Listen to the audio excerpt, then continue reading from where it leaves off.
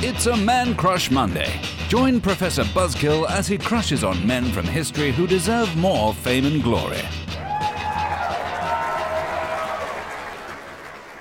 Hello there, Buzzkillers. It's a Man Crush Monday, and as you'll soon learn, I can't imagine having a bigger crush on any historical figure than the person we're about to talk about.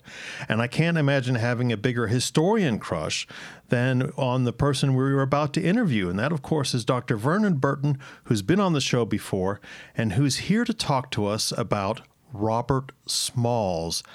Dr. Burton, thanks so much for coming on the show again. Always a pleasure, and I learned so much. Well, you and I have talked about, I've wanted to do a show on Robert Smalls forever. You and I have talked about this forever. It's one of these just simply amazing stories, amazing people. He's one of these amazing people. His entire career is fascinating. His entire career is significant. He's not just a war hero. He's so many other things. But before I start rambling and getting all incoherent about how much I admire him, please tell us, first of all, who he is. Give us a little 2-minute summary of his life, and then we'll go back and get into the weeds and the nitty gritty, because even the weeds and the nitty gritty of this are worth a Hollywood blockbuster. Who was Robert Smalls? Well, Robert Smalls was born on April the 5th, 1839. He doesn't die until 1915, and he is active even politically then. He's an African American who was born into enslavement.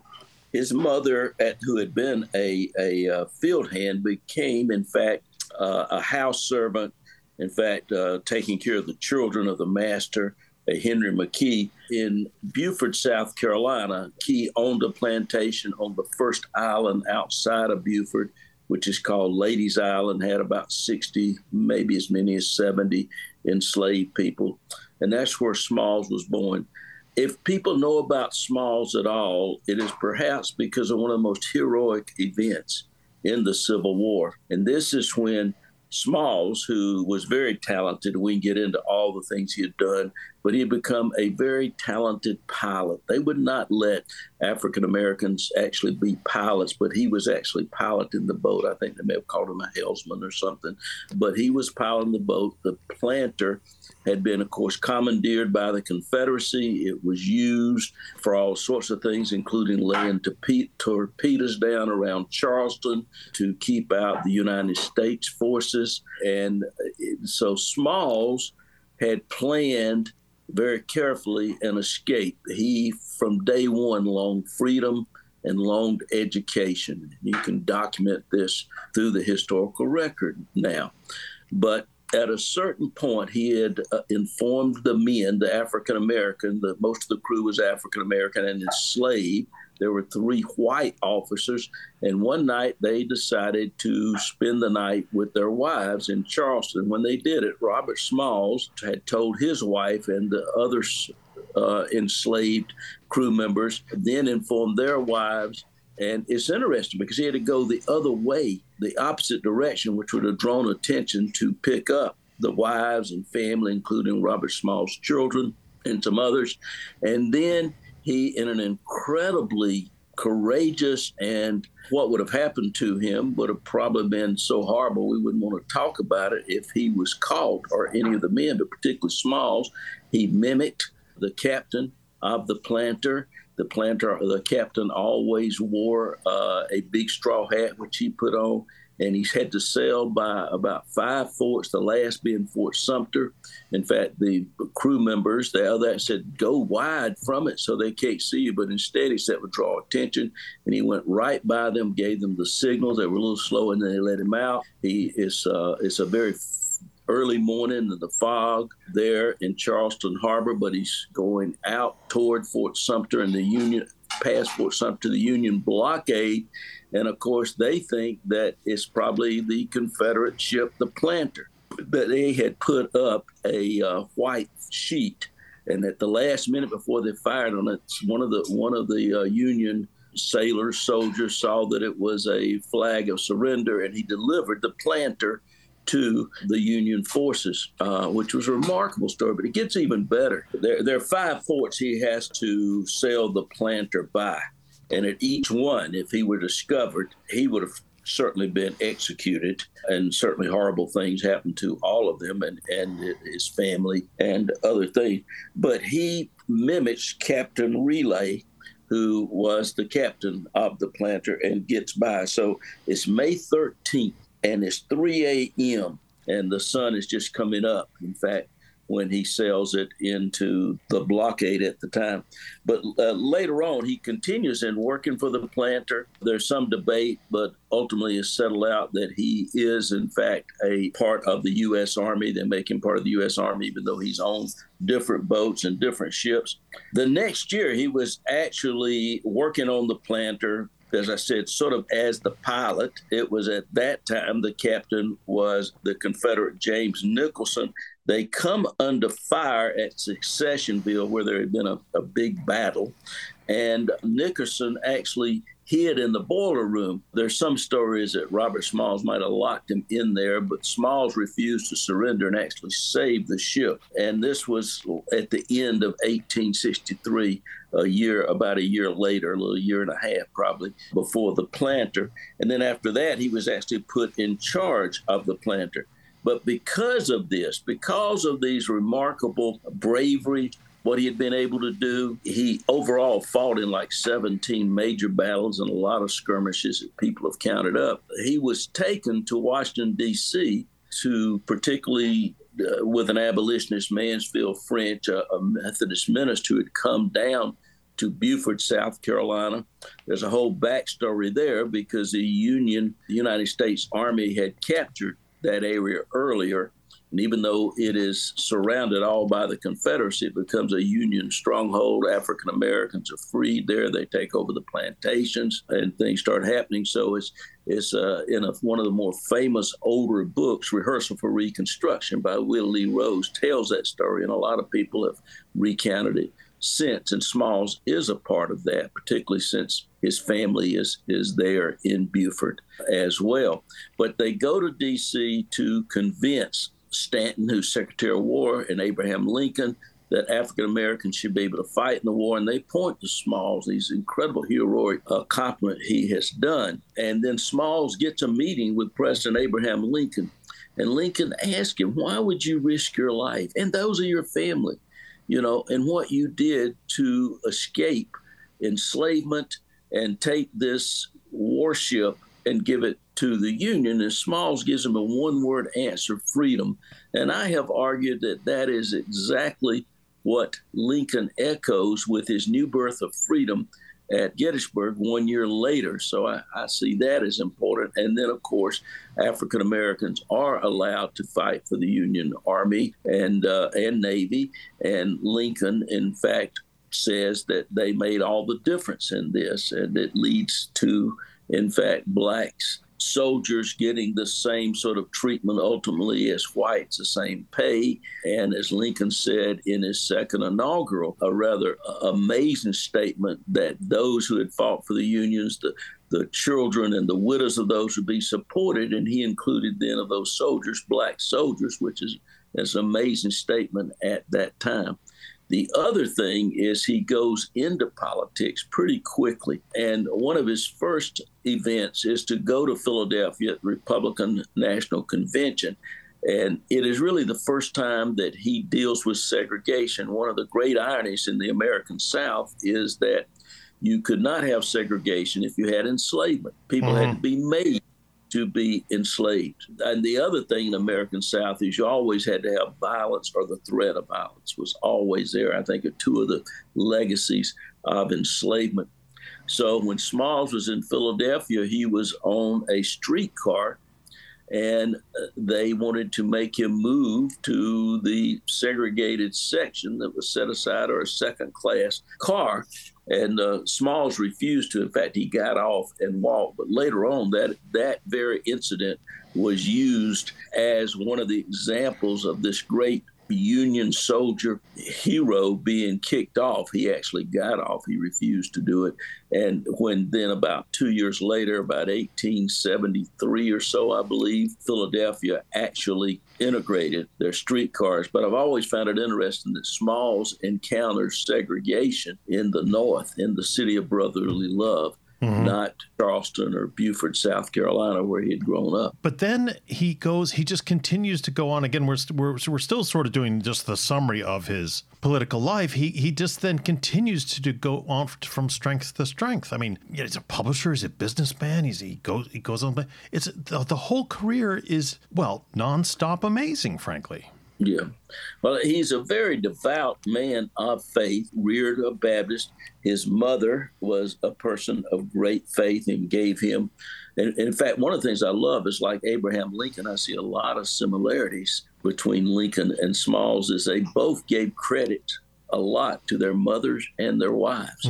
This sort of interesting. We have, in my generation, where one of those begin to pay attention to the role of women, and Smalls had always given credit to them. But one of the first things he does is hire a tutor. He wants to learn to read. When he was just a boy, his mother, because he was sort of spoiled, if you can be spoiled in enslavement, his life was not as hard in this enslavement as maybe others who were field hands. So his mother, a very wise woman, asked the master would he take him and actually leave him on the plantation for a while. And one of the first things he noticed is when they came in, all the enslaved people were saying, "Yay, the master, oh, the master." And as soon as the master left, they began to cuss him out and say horrible things. And he realized that there was sort of, as Du Bois was saying, wearing the two masks. The other thing is he was just amazed to find out that some enslaved people could read, and they were actually reading Frederick Douglass. Wow. At that time, and that really struck him. So he had this desire above anything to learn to read and write. So as soon as he can, and with the money he got from the planter, the U.S. government gave him and the crew money from the planter. We should remind Buzzkillers, by the way, that we didn't make this as clear as we should have maybe at the beginning, that the planter is a ship. It's a CSS, Confederate States or CSA, whatever it's called. Riverboat, a big one though, right? A sort of a... Yeah. And it could go, it was built, why it was pretty amazing, it could go in shallow water better than others. Right. Sorry. And him being a pilot, because we have a lot of younger Buzzkillers, the pilot, at least back then, they probably still have him now, is the person who guides the ship through particularly narrow passages and things like that. I don't want the Buzzkillers out there to think he was an early aviator 40 years before the Wright brothers. But yeah, so when we keep saying planter, when we keep referring to planter, and we're going to do it for the rest of the show, we're not talking about a job. It is actually the name of this ship. And to get control of a ship like this, and then for the Union to have it is great. But sorry, again, I'm doing what I said I wouldn't do, which is I'm getting all excited and trammeling on. It is an exciting story, though, and it's hard to get it all in. We didn't talk about when he turned over the planter to the United States. He also turned over the maps where torpedoes were laid, the notes, all of these things. And then he, because he was so familiar with it, helped get these torpedoes out. That was one of the jobs when he was then assigned, was to do these sorts of things. But you're right, he was a real entrepreneur. The interesting thing, he was an entrepreneur when he was enslaved. Amazing. He goes to Charleston from Beaufort as about I think 12. I think he's 12 years old. In fact, his mother again convinces this rather, you don't want to say any enslaver is kind, but he was certainly a better person than most people who enslaved others, Henry McKee. So McKee let him go to Charleston and rented him out. And he made $16 a week, which is a lot of money. And then McKee gave him $1. He began to save. He would then buy fruits, vegetables, and sell them to get more money. So he starts out lighting lamps, working in a hotel. He loves the water, so he learns everything about boats, including making sails, all these things, and works himself into working on the planter before the Civil War. Then he has already been learning on the planter to the point that he's actually able to be the pilot, even though no African Americans are allowed to be a pilot on this boat. And then when it's commandeered by the Confederacy, he stays on it because he's enslaved. They accommodate him. It's just an amazing, but he was quite an entrepreneur. He was trying, in fact, to buy his wife and her children. And he knew he had so much money. They wanted $800. He had actually saved $100, which is a lot of money at that time. And he got permission from his owner, the enslaver Henry McKee, to do that. He was working on it at the time, in fact, when they do this major escape, very dangerous escape at the time. But he continues this entrepreneurship. He buys a newspaper. But the first thing he does, though, and it shows where he's coming at, is education. He gets tutors to help him learn to read and write. He starts in Philadelphia. When he comes back to Charleston, there's some wonderful letters just published in a series I do at the University of Virginia Press about one of these female abolitionist schoolmarms who's there, who writes about the hero Robert Smalls and how he's asked her to teach him. He buys a building and makes a school for African Americans in Beaufort. He supports Penn Center.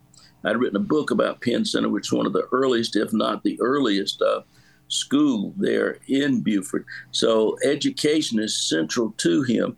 As we said, he becomes a businessman. And then when African American males are given the right to vote in 1867 to hold a constitution. This is after the South Carolina legislature refused to approve the 13th Amendment, and that's part of the Constitution. Smalls at the Constitutional Convention, and then in 1868 is elected to the House of Representatives. And he's the person who, in fact, introduces not just for South Carolina, but for the United States, the first public compulsory school education bill. And so South Carolina is not only first in succession and first in Civil War, but it's the first to have compulsory public school education for blacks and whites. And it continues these kinds of legislation, very sophisticated legislation.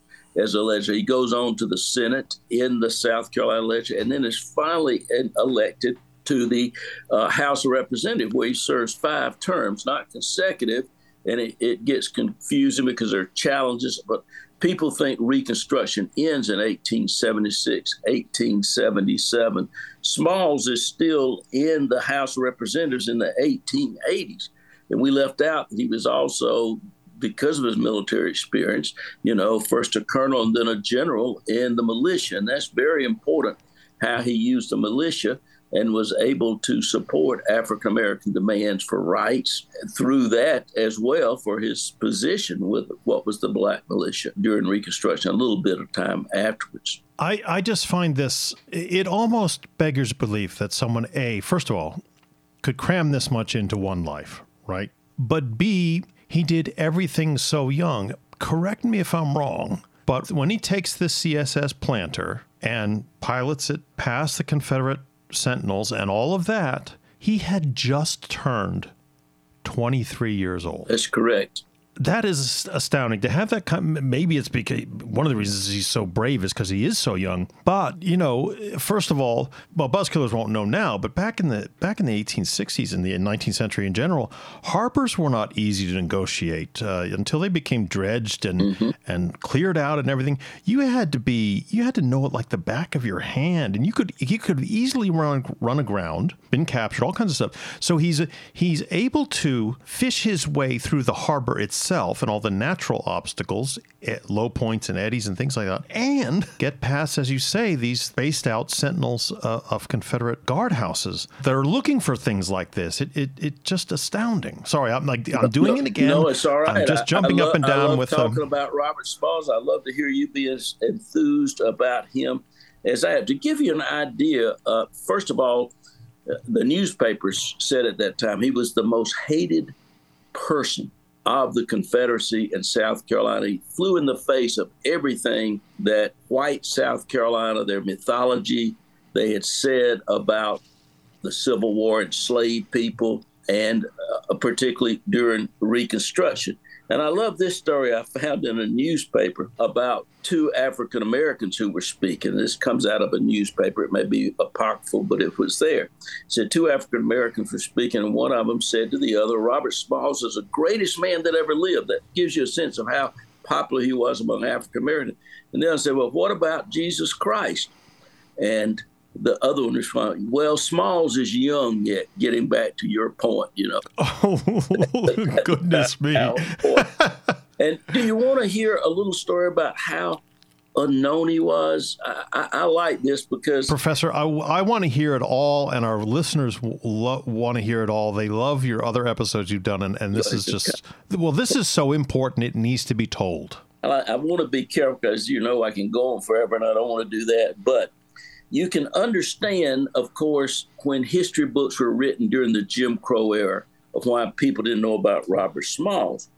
But the great jazz historian, the great jazz musician, Dizzy Gillespie, who's from South Carolina, and he attended Robert Smalls School in the segregated town of Cheraw, South Carolina. There was a school, black school, named for him in the upstate of South Carolina. And I like to quote from his autobiography. He said he was dismayed that he did not know who Robert Smalls until decades after he had left the South.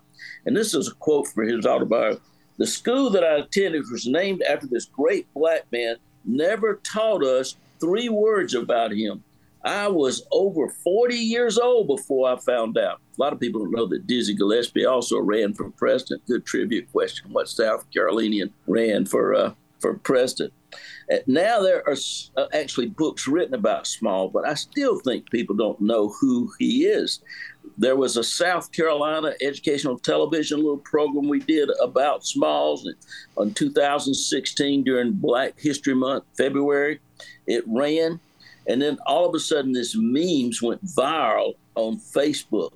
One person, I wrote these down, posted, never heard of him. If this is a true story, then the American education system has failed me again. Another wrote, stories like this never made it into our biased public school curriculum. Until now, I've never heard of this man or his amazing story. And, I have been arguing for a long time, we need, and there are some now happening, statues and historical markers of people like Smalls in this time that people call the woke movement and tearing down statues. I think an alternative way, and maybe to do both, but at least give us not necessarily, I call him a hero, but role models who were different, who went against the grain like Robert Smalls did. Just amazing. I think we've talked before, Joe, but on every single statue in the South Carolina State House grounds, and this is where people love their history. Learn their history. In fact, they love it too, unfortunately, is not from what historians write, or my grandchildren would have a much better education fund. They learn it from what we tell them is important, that public history setting. Every single statue to an individual on the State House grounds of South Carolina is either to people who supported slavery advocates, or fought for segregation. I used to say there wasn't a single African-American named on the State House public grounds, and then Strom Thurmond's family, doing the right thing, added his African-American daughter to the statue. People probably don't know who Strom Thurmond is, but he was a longtime politician, governor, and then particularly longtime senator of the United States. And in 1948, he ran on what was popularly called the Dixiecrat ticket for segregation against Harry Truman, and took about 4 states of the old Confederacy, thinking that would make Truman lose. But this is why I think we need to know more about people like Robert Smalls. The former mayor, actually, of Beaufort, has bought the home that Smalls came back and bought the home of his former master in Beaufort. And to give you a sense of this man, I was reading the other day, in North Carolina, there was a delegation to meet, and this is about 1898, as I remember, about that time period. And one of the commissioners would not eat at the table with him, so Smalls left, said, I will refuse. We're not. He so fought segregation and left. At the same time, when his Henry McKee's widow, who had been relatively, kind to Smalls, he took her in to his own home so she'd have a place to stay, and would bring her a meal, but would not sit with her because it was not considered, proper. It just amazes me the complexity and the kindnesses of this Robert Smalls. It also, his buying that home made it into justice deferred race in the Supreme Court, because it becomes a case, was upheld by the Supreme Court, that had great significance when it was challenged by an owner who had bought it from McKee before that this house had been confiscated and then sold to Smalls. It was upheld, and that was used in other cases, that when African Americans bought land during Reconstruction, that they were entitled to it, even though when whites had lost it because they hadn't paid tax on it during the Civil War. So he's all over the place, even in the Supreme Court history. And we'll get to, well, we might as well get to it now, about how and why he had been forgotten. But it seems to me that one of the reasons, I mean, first of all, the story is completely heroic, and segregationists and racists in South Carolina would have every reason to comb through his history, all his work in the legislature, all of that stuff in the Congress and all that stuff, and try to find any dirt on him at all to keep his story down. And they weren't able to do that. Right. Well, so it's not like we're just hearing about this now and we still have to do more digging. The digging has been done. And yet, as you say, I didn't know about him until the last year or two. And it's just shocking. So please tell us, in the Jim Crow period, well until the end of the century, was there any effort to raise his profile? And was it shot down by segregationists and racists? Well, the amazing thing is, it was high. It was important. He attended Republican conventions in the legislature. He introduced bills. He had articles in, I'm blanking on one of the major papers about what we call the Lodge Bill, Mr. Force Bill. So he was a major figure and continued, and he was actually appointed by President Harrison as the collector of the Port of Beaufort, this sort of things. So it was afterwards, it's during this period when we created this false image of Reconstruction. I don't know how much we want to do on Reconstruction, but, there was this false image of the failure and tragedy of Reconstruction. It's only now has it started to finally be realized that what it was is sort of creation of a myth. It instead was the most progressive period in American history, particularly in the former Confederacy. The constitutions were the best constitutions, most progressive had, and it was only ended, in fact, with the terrorist campaign. People think terrorism begins with 9/11 in the United States, but African Americans had lived in a terrorist society at least until 1965 in the Voting Rights Act. So it is the overthrow of Reconstruction, a coup d'etat by terrorists through fraud and intimidation and straight out murder that ends Reconstruction. It's not voted out. I've often asked people if it was so bad why they voted out. Certain whites particularly did not like that the state was taxing landowners, which also taxed black landowners, but white and others, to pay for things like education or roads or bringing in the kind of things that people needed, even jails and hospitals and things of that nature. And then we create this myth. And of course, Robert Small flies in the face of all of this, but how successful he was, the legislation that he did. And he's there until the very end. He's even at the disfranchising Constitutional Convention of 1895 in South Carolina. He's a delegate there. And this is the one that brings in segregation, that says from then on, black and whites can't meet together.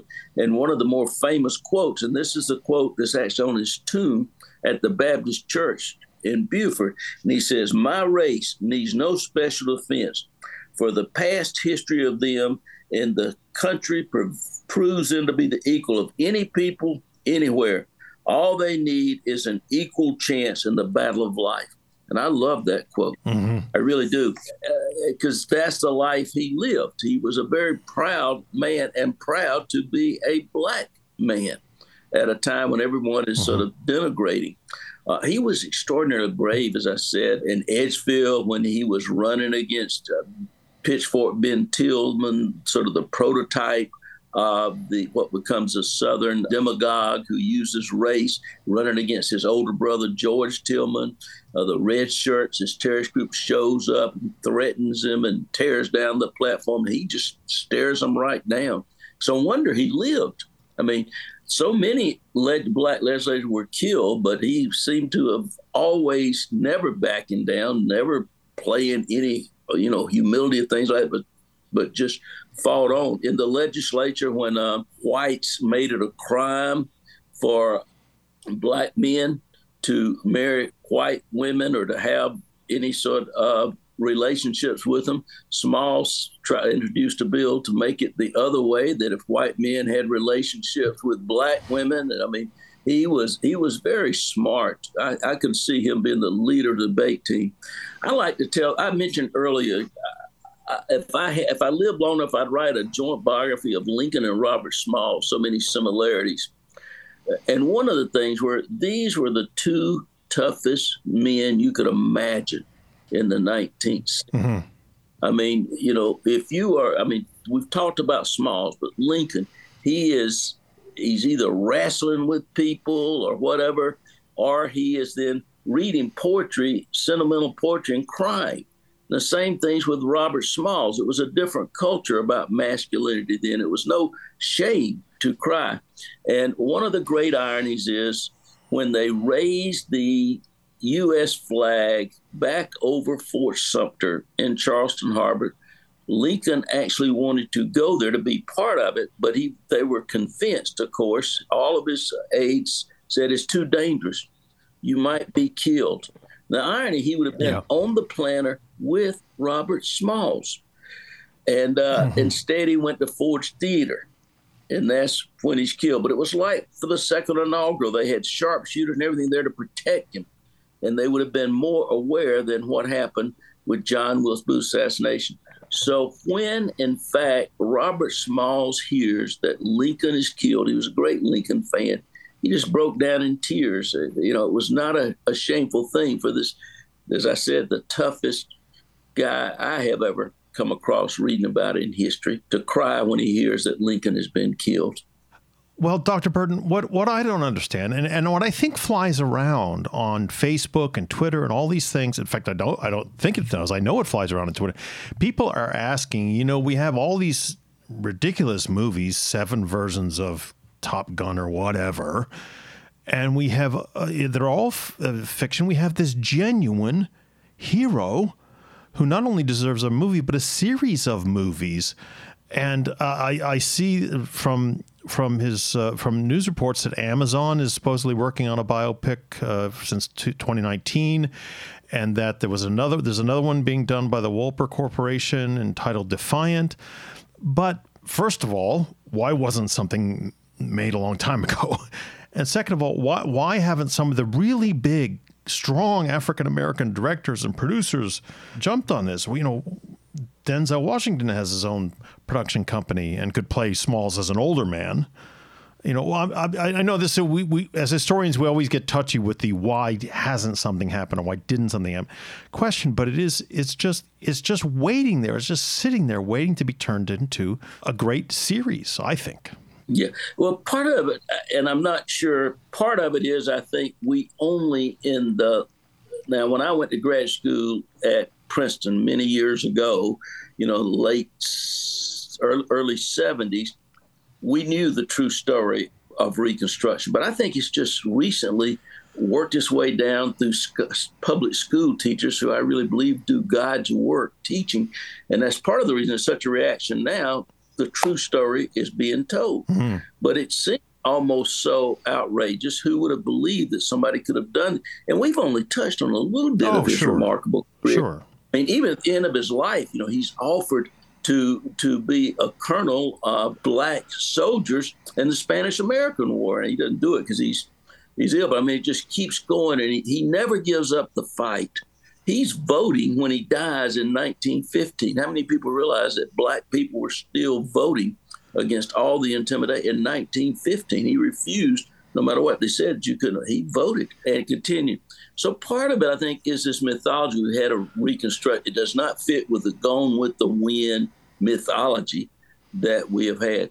But the other thing that worries me now is while people recognize his centrality, I think he served in Congress, U.S. Congress, as the second longest serving African American, at least out of Reconstruction times, that it needs to be done because people do learn their history from these movies. And I think South Carolina, more than maybe if you look at the kind of things that's been done about Frederick Douglass or Harriet Tubman or others, they're not rooted in South Carolina that has a different culture and a history that's been done. And it's just becoming, I think, recognized. But at the same time, I'm worried because we just had the Oxford History published a few years ago of the Civil War. And while I agree with my good friend Heather Cox how important the West was, Reconstruction was really about the former Confederacy where Smalls was so central. And there's not one mention of Smalls even in this book on the Civil War. And to me, that's just, there's no excuse, but I think it's because it hasn't been mainstream or central as it should be. Smalls was on the ground in the Confederate States fighting, even during the Civil War, and in the North, and he believes in democracy. I mean, he keeps fighting. To the day he died, he thought what did happen happened. The second Reconstruction would come. Yeah. He believed in the faith of the people and democracy. And as that quote I gave you about my people, he believed if they were given the right to vote, and they could have the right to vote. To it. When he was in Congress, he introduced bills like that there'd be no discrimination in the armed services, way ahead of his time. Didn't pass or even get, out of committee. But he continued to be what in a later generation, like Benjamin Mays, the great theologian and president of Morehouse College, who was the mentor to Martin Luther King Jr. Mays hero worshipped Smalls, who his parents knew had been a congressman. He's born, in fact, before Robert Smalls dies in 1915. Robert Smalls' son lives till 1970. You had all these sources that were there, if you can imagine, firsthand sources that we could have gotten this story told in amazing ways. And it's an inspiring story. It is a good story of someone who never gave up the faith, who gave back to his community, continuously supporting other people and supporting whites. Yeah. Even white education. He saw that as important. Like Lincoln again, believed that education was the key to democracy. Well, Professor, I really hope you write this dual biography. I really, really hope. I don't think I'll live that long, but it is the similarities in there in who they were and what motivated them and what gave them the strength and courage to go against the grain. Well, if we can, just extraordinary. If we can funnel any of the Buzzkill billions your way and maybe get you research leave and get you to write it, because it's so fascinating. It's, the northern president, the southern, pilot of a ship, it's both outstanding. From humble backgrounds and believing in meritocracy. Even late in his life, there were two black people. I spent a long time. I read this story in the newspaper. Whites were going to lynch him, and Smalls was able to use his influence on the way African Americans, populace responded to him to stop that lynching. Basically saying, "I'm going to tell people, to burn down Beaufort if you have to," and that stopped it. So, to the day he died, he was fighting for the rights of African Americans just to be treated equally. Yeah. Just to be treated equally. It wasn't he asked for any special compensation or anything like that. Yes, and I think it shows how, among other things, it shows how much the Civil War, how much the Gone with the Wind and the glorification of the South and romanticization of the South during that period has really hurt us. Because after all, Robert Smalls dies in 1915. Alvin York fights in World War I and has his heroics in 1917. Yeah. There were two movies about Alvin York, 8,000 books, Ticker Tape Parade, on and on and on and on and on. And if I look at the list of things named after Robert Smalls, it's not a small list, but it is very, I don't want to say minor because that sounds insulting. His house, of course, in Beaufort, as you say, is a national landmark. There's a school, but they ought to rename Charleston Harbor after him. Yeah. They ought to have this or something, or the major docks in Charleston, or all kinds of things. They ought to have a statue on the State House ground. Along with, I will say, when you ask about movie, I had been consulted about actually being a consultant for a movie. This is the most interesting thing. It was when the NRA, National Rifle Association, had decided to do this. It was right before there, and I had some concerns about would I really want to help them, but they promised it would be an accurate movie. And of course, you can see where they're coming from because he's a war hero.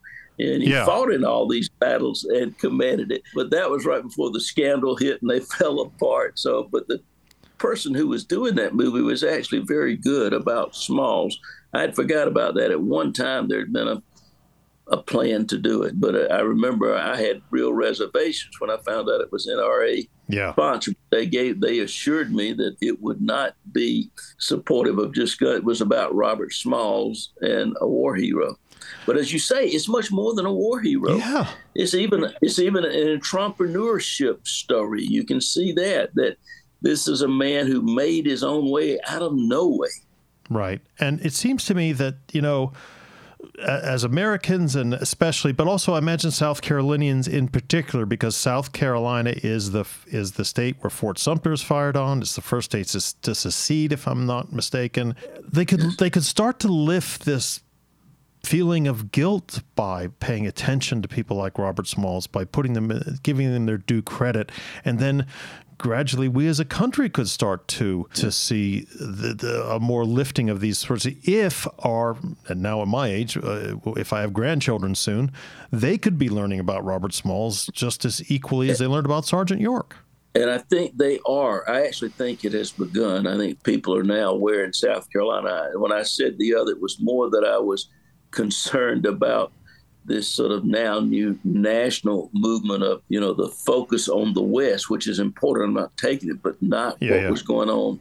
I mean, Smalls, as I pointed out, grew out in a culture of extraordinary violence, and yet he faced it square on. I could give you examples where people put guns in his face, things like this, and he never backed down. Yeah. I mean, he was that courageous. It was extraordinary. And yet his concern for his community, this belief in education, we have to do these things. We cannot give up. When everybody else thought Reconstruction, he's still fighting the good fight and encouraging people. It was an uplifting message. And I do think South Carolina has sort of caught on to Robert Smalls, but the story needs to be told. And it also tells a different story of Reconstruction that we need to understand. Well, he could have easily retired. He was only 26 when the war ended. He could have easily gone north after the war because he was a hero up there. And it could have easily said, well, I'm done with all that. But no, as you say, he goes back to that relatively little town of Beaufort and works. Works. That's right. It is amazing. Yeah, and he had worked from the day he was born as well, the same way, as I said, just learning one thing or another, saving his money. But it wasn't just saving it; he shared it with others. He was really a philanthropist as well. I guess we can use that word from what he did with whatever wealth that he acquired. He shared it for the community, worked for the betterment of the community, and very proud to be a black man. Yeah, absolutely. Well, I should have brought some of his letters. We'll try to put. There are some reasonable links on various websites to some of his stuff, so we'll put those up on the blog post. But it just remains for me to say, Dr. Burton, thank you so much for coming on the show again. As our regular listeners know, you've been on twice before. This is your third time, and we hope that you'll keep coming on. Oh, of course, and I appreciate you doing this. Again, Professor, thank you so much for coming on the show, and we will say to the Buzzkillers that please go on the blog post and look for the resources we've put up there to go along with this Man Crush Monday about Robert Smalls. Please go to ProfessorBuzzkill.com and sign up for our free newsletter where you get the free episodes. And if you can, please rate it and review us on Amazon and all kinds of other Apple Podcasts, all kinds of other platforms. It really does help get the word out. And nobody needs to have the word gotten out more about him than Robert Smalls. So thanks again, Dr. Burtons. Thank you so much. Thank you. And I learned so much from you. Keep up the great work. We need to get our history out to people beyond our small group in the profession. And history, and I honestly believe, as Smalls did, the truth matters. The truth can make a difference. So thank you. Absolutely. Well, thank you. Absolutely. Buzzkillers, we will talk to all of you next week.